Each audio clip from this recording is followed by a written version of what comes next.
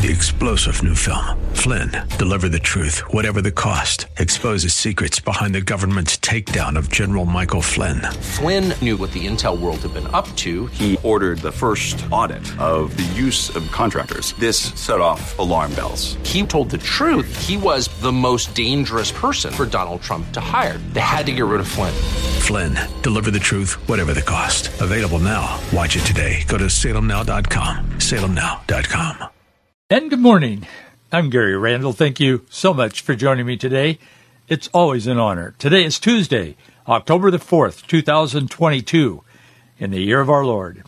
On October 4, 1957, the space age began. The Soviet Union launched Sputnik 1, first artificial satellite into orbit. The world was watching, so America in particular was watching, the United States. It wasn't long until we began our part in the space race. Today in 1777, General George Washington's troops launched an assault on the British at Germantown, Pennsylvania. It did not end well for the colonists. It resulted in heavy American casualties. Today in 1940, Adolf Hitler and Benito Mussolini conferred at Brenner Pass in the Alps. Today in 1990, for the first time in nearly 6 decades, German lawmakers met in the Reichstag for the first meeting of reunified Germany's parliament. Today in 1991, 26 nations, including the United States, signed the Madrid Protocol, which imposed a 50-year ban on oil exploration and mining in Antarctica. And 1 year ago today, the Biden administration reversed a Trump-era ban on abortion referrals by federally funding family planning clinics again. Oh boy, they just can't let that abortion. There's two things that the left seems to be absolutely intoxicated with, obsessed with, possessed with. That is abortion and transgenderism. And that includes the President of the United States. He's always telling the transgender movement, I've got your back, whatever that means. I mean, they just can't let those things go. It's amazing to me that they couldn't champion something different than that, even if it were liberal, but they're just stuck on those two things, abortion that and transgenderism, homosexuality, and all the whole package of that. But that shows you that this battle in America, in the culture, in our world, is not necessarily a political battle. It's being played out as one, but it really is a spiritual battle. Today, 1 year ago today, the Federal Drug Enforcement Administration agent, Michael Garbo, he was shot and killed while he was questioning a passenger on an Amtrak train in Tucson, Arizona. The passenger who opened fire was then killed in a gunfight with other officers. This was kind of a turning point because it got the attention not only of Arizona and Tucson, but of the world, of the nation. And they begin to realize how the depths of this whole cartel that controls our border. We don't control the border at the current time with this administration, but the cartels do, the drug cartels and human trafficking. And that kind of got the attention of the world at the time. And I remember a lot of people were saying, boy, we need to maybe really focus on this and so on. I don't think it's changed much because the Biden administration won't change on that issue, or most any issue, really.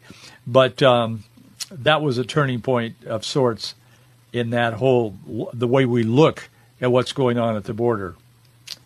Isaiah wrote in Isaiah chapter 40, verse 26, "Lift up your eyes on high, and behold who hath created these things." You ever look up into the sky when you're away from the city lights and away from the light pollution that just comes from cities, wherever they are? There's a place that I often used to look up in the sky and see all the stars. I mean, it just seems like every star is touching each other. There's so many of them as a kid growing up. But the prophet Isaiah said, "Lift up your eyes and behold who hath created these things, that bringeth out their host by number. He calleth them all by names by the greatness of his might. For that he is strong in power, not one faileth. It's interesting how we spend billions of dollars and hundreds of years trying to figure out how the universe came into being. I mean, you hear this all the time. At least I notice it in my research for this program. They're just obsessed with finding out how this world came into existence. If they would just even consider the biblical account. I know I'm supposed to say that. I'm a minister, but I believe that with all my heart. If they would just give an honest look at that and look at the detail, it is hard to deny that there is some kind of intelligent being behind the creation. And for the most part, the left can't bring themselves to even consider that. Because when they do, they begin to realize that is the path that leads to the whole idea that there is an intelligent being behind this universe. I mean, it works perfectly. I mean, it's amazing. And it's beautiful. And yet, they deny. But when we do begin to open our mind, as progressives claim to have open minds, they don't, but they claim to have, we begin to see that there must be that intelligent being, and it leads us often, if we have an open heart, to the fact that God Almighty did indeed create the heavens and the earth. The psalmist wrote in Psalm 23, many of us have memorized that, verse 6, says, "Surely goodness and mercy shall follow me all the days of my life, and I will dwell in the house of the Lord forever." When we get a perspective on who God is and what God has done, it really begins to change the mind, the heart. And that's how culture is changed, by changing hearts and minds. Proverbs 29:4 says, "The king establishes the land by justice, but he who receives bribes overthrows it." We live in that kind of a culture today. We need the Lord, and we need the power of God in the lives of people in our nation. And we who know the Lord, we who are biblical Christians, I believe are called to be aware, to be informed, to be engaged, to be discerning, and to be used by God as salt and light in a decaying culture. And that's why we do what we do here on this program. This is our effort to be exactly that, salt and light, to the best of our ability for the Lord. And I want to thank those of you who stand with us on this. Your support is humbling, and I am so grateful for it. I can't find words to adequately express how much I appreciate your support. It is so meaningful to me because this is what God has called me to do at this point in my life. And, of course, without you, we wouldn't be able to do it. So thank you so much. And for those of you who would consider it, we need you. So stand with us in your financial support, your prayer support. Thank you so much. Our address is Box 399, Bellevue, Washington, 98009. Box 399, Bellevue, 98009. You can go online at our website, Faith and Freedom, Faith, A-N-D, Freedom, all one word, .us, not .com, .us. The politician who remembered his promise. He did not receive bribes and overthrow and all of that, but he said what he would do if elected, and he kept his promise. No, I'm not talking about Donald Trump, although Donald Trump did do that. He kept his promises to the church. He told evangelicals across America, if you will vote for me, I will stand for. And people looked at his life, which is not stellar morally. He's had a number of failures in his life. They're very public. But people looked at his life, and Christian leaders across the nation, many of them, not all, they said, yes, we believe he's telling the truth. And evangelicals and Christians came out, conservatives came out, and voted for him. And he pretty much did, or he gave it his best effort, what he promised he would do. There's another rising individual, and I've talked about him recently in a little bit different context, but I want to talk about him again today. I'm not promoting him. I'm simply exposing kind of what he's all about. And I think we should know that, because he too is a politician who is now creating a kind of a profile of doing what he says he would do. And that's the new governor of Virginia. I am profoundly impressed with him. Never met him, don't know him. I don't even know if I know anybody that knows him, but I'm really impressed. His first-term Republican governor, Glenn Youngkin, he's being praised for ignoring left-wing cries of transphobia now. They're labeling him as a transphobic because of the laws and the policies that he's put in place in Virginia. But he's sticking by a campaign promise that he respects parents and their God-given role in their own child's education. He is apparently a very deeply committed Christian, he and his wife. They talk about how they prayed, and if they didn't have the blessing of the Lord and if they didn't feel Jesus in this, he would not have run for governor.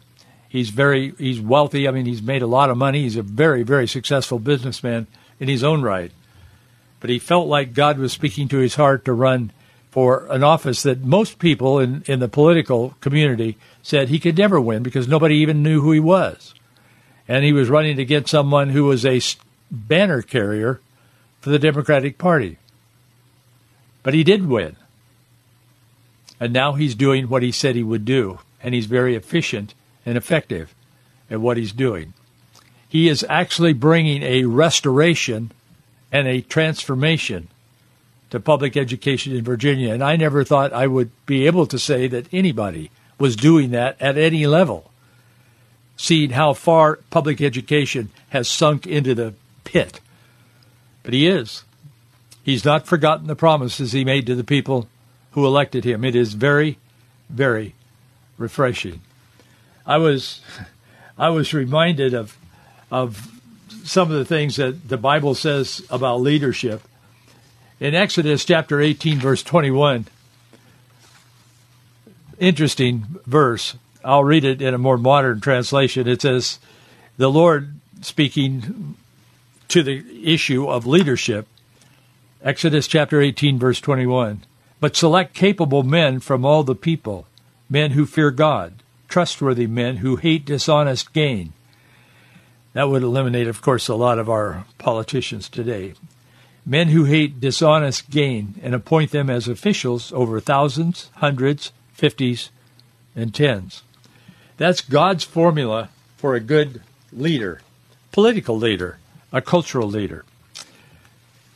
On the heels of the mid-September announcement, Youngkin and the Virginia Department of Education are now overseeing their new model policies. If that sounds familiar, and I hope it does, it's because I talked about it just a few days ago. I talked about the model policies. The model policies have to do with transgender students. It's defined and treated as in their public schools. There's a key factor in that policy, and is the school will recognize a student. They're not just abandoning the children whose parents are supporting them. And I think that was a very wise decision. The parents are not wise in doing that. They are wise in loving their child, but not affirming the lifestyle. But nonetheless, these new policies recognize a student as transgender if the parent asks the school to do so in writing. Everything that Youngkin has done, and I think this is a model for us to really evaluate some of the people we are considering voting for in the upcoming election, and it's almost on the doorstep. It's almost here. But one of the things is that a key factor in this policy is that the school is, or that the governor is focused on the school issues with the mind that the parents are the ultimate arbiters of what happens to and what their kids are taught.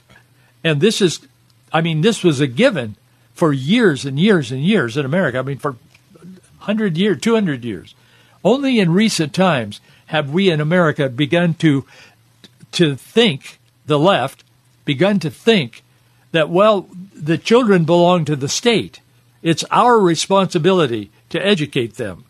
They have completely lost the idea that public education was founded on the idea that you educate children and the government comes alongside the parent and offers assistance in a collective way to educate the children. I believe the motive of public education, as Noah Webster created it and others in America, but he was the leader of it, I believe it was very well intended. I believe their motives were pure. In fact, they often referred to the Bible, and they said the most important thing, Noah Webster repeatedly said, the most important thing that kids learn growing up is the biblical principles. Learn the Bible. And there was this thread that ran through all of their discussion in public education in those days of talking about how we want to train people in the Lord and we want to train our ministers. John Harvard carried that to higher education, creating Harvard, what we know as Harvard University today. His main objective, he said these words, he said, the main objective is to create literate pastors that can pastor our churches. And I mean, this was the thinking that gave birth to this great nation. As far as our education, it was the same in the economic and the financial part of our nation. All of the institutions of America were rooted in the idea that God is God and that God is in control. And we pledge allegiance to God being over us, and we are a nation under God. And all of this evolved from the idea that God is who he says he is and who history and eternity knows that he is. He is the God who created the universe, who created all those bright spots up in the sky. And they function so perfectly and so dependably that when we launch a Sputnik or a Challenger or whatever, when we launch these spacecraft, we can launch them. If they're going to the moon, we can launch them in a direction that looks like it's opposite of the moon. But when our manufactured spacecraft gets to a certain place, we know the moon, the stars, whatever, the other planets will be exactly where they're supposed to be because they are predictable. And that reflects the glory of God. And the Scripture talks about that so much. And that it becomes a part of the reality of our lives as we live out our lives in the political realm, in the family, in education, in finances, in all of these parts of our lives. And that's why Christianity is so important that Christianity be woven into the fabric of a culture. Otherwise, it becomes a culture of corruption. And you find that in most all nations, and we have a growing problem with that today. The Pelosi's, I talked about that recently. The Pelosi's have made millions and millions, tens of millions of dollars by knowing some of the policies that were going to be passed by the House, of which Nancy is the speaker, in advance, and they can sell stock or buy stock when it's low and it's going to get a bump because they're going to put a lot of money out there. That recently happened. They bought a bunch of stock. Her husband bought a bunch of stock in a company because he knew that Congress, that the House was about to approve and the Senate had approved, I guess, this big amount of money for to upgrade technology or whatever. And they're always buying and selling with advanced knowledge. And this is supposed to be forbidden, but it isn't. I mean, they do it anyway. And it's that kind. The people that are ingrained in that kind of activity. That's what the Bible says. Don't elect those people because it will not end well. As Ronald Reagan said, this is not about Republican or Democrat. This is not about party, left or right. He said it's about up or down. And the people that are living by the principles that bring about a good life also, when they're in leadership, bring about a blessed nation and a blessed culture. And, of course, America has been blessed. Now we find ourselves wallowing in the mire of not living according to the principles that made our nation great, and yet trying to find out what's wrong in America and trying to fix it. We can't fix it until we get it straight about who it is that has blessed us and brought us to this point. And so when these people are on the one hand, like the Pelosi's, and they're not the only ones, But Nancy Pelosi, the Speaker of the House, the second in line after the Vice President to the presidency, is always quoting Scripture, often incorrectly, but always quoting Scripture while living a life that stands in absolute contradiction to Scripture. And so that's what is this Glenn Youngkin has all of a sudden come on the scene. I'm not saying he's perfect. And like I said, I don't know him, but I've been observing him. I mean, you can't not watch him if you care about the nation and you care about such things in the culture. So he's been moving ahead, and he's just been doing what he said. Very well-spoken guy, very smart. And he's been moving ahead doing what he said he would do. And as I've written and spoken about it before, so he's familiar to you if you listen to this program every day. But the policy comes, this policy that he has for public education, it comes after woke teachers and counselors and principals have been busted for hiding transitioning students from their clueless parents or uninformed parents. They're often portrayed as enemies of progress. Those same school leaders have been accused of grooming those students to identify as the opposite sex at school, to change their names, their pronouns and all of that, to identify as the opposite sex at school, to change their names, because in many classrooms have been transformed into these virtual indoctrination centers to push this transgender craze, which President Joe Biden is always talking about and always pushing. The turning point in the election to this Youngkin to Virginia, it came at a political debate. Back in 2021, when political newcomer Youngkin jumped into the gubernatorial race, Virginia's public schools were in an uproar. Under the term-limited governor, this Ralph Northam, he was a medical doctor, and he was talking about how they make babies comfortable when they are birthed, and then the mother decides after birth. He was on WTOP radio out of D.C. He was talking about that to Virginians in particular. And this medical doctor, he said, they make them comfortable while they decide whether they want to abort them or not. And they're already born. I mean, that was where Virginia was in leadership at the time. So this guy Youngkin comes along. They were having equity lessons about race and white privilege and transgender-based lessons about gender fluidity and all this kind of thing. I mean, Virginia had fallen off the cliff as far as public education. So in this governor's race, Youngkin faced this former Virginia governor, Terry McAuliffe, and he is a longtime friend of the Clintons and a kind of a banner carrier for the Democrats. And Youngkin recognized the anger and the frustration among the parents, and he made that a campaign issue. So while McAuliffe was kind of wanting to play dumb on the issue of parental authority, it did not work out for him. And in that debate, Youngkin said, "You believe school systems should tell children what to do." Youngkin, in the debate before the election, told McAuliffe, he said, "I believe parents should be in charge of their kids' education." McAuliffe responded and said, "I don't think parents should be telling schools what they should teach." That was the turning point. And that turned on the principle, a biblical principle, of parents being responsible for their children, their education, and other aspects of their children's lives.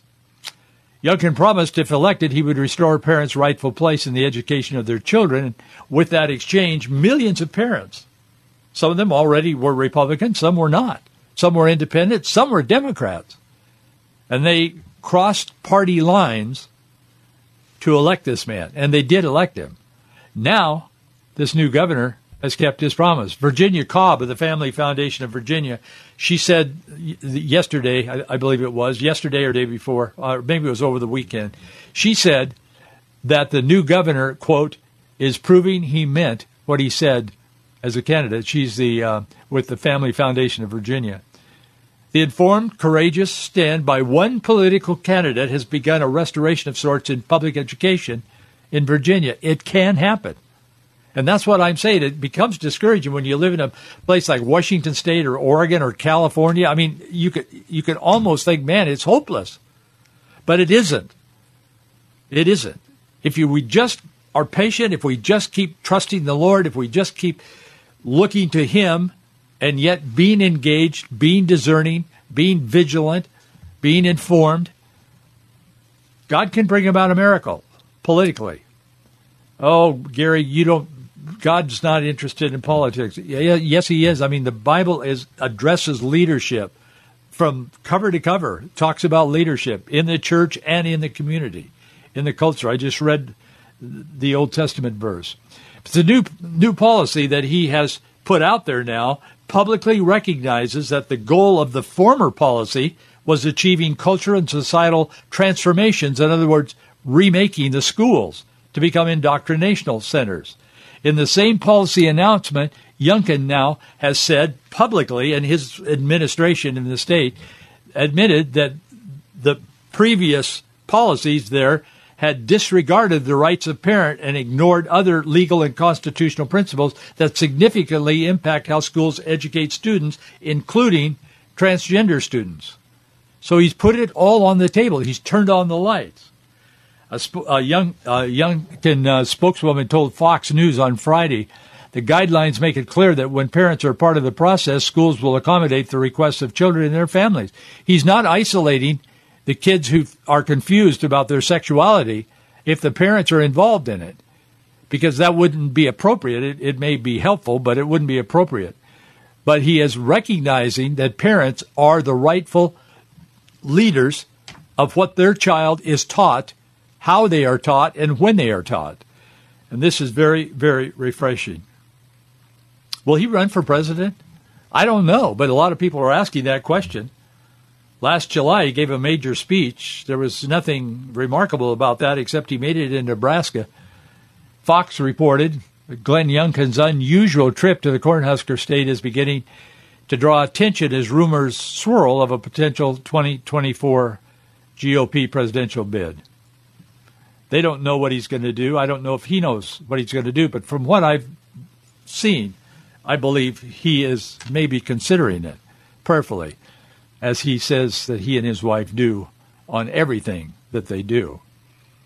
I still believe there are some honest politicians, not many, but there are some, and there can be more if we commit ourselves to such things. Dr. Ben Carson defined the kind of people that we should seek to serve in public office. He may not have all the gifts to be a president of the United States. He ran and he didn't do well in the primaries, but he's a wonderful guy, and he defined the kind of people. He said, I'm not a politician. I don't want to be a politician because politicians do what is expedient. I want to do what's right. I think he is profoundly right, and he is profoundly intelligent.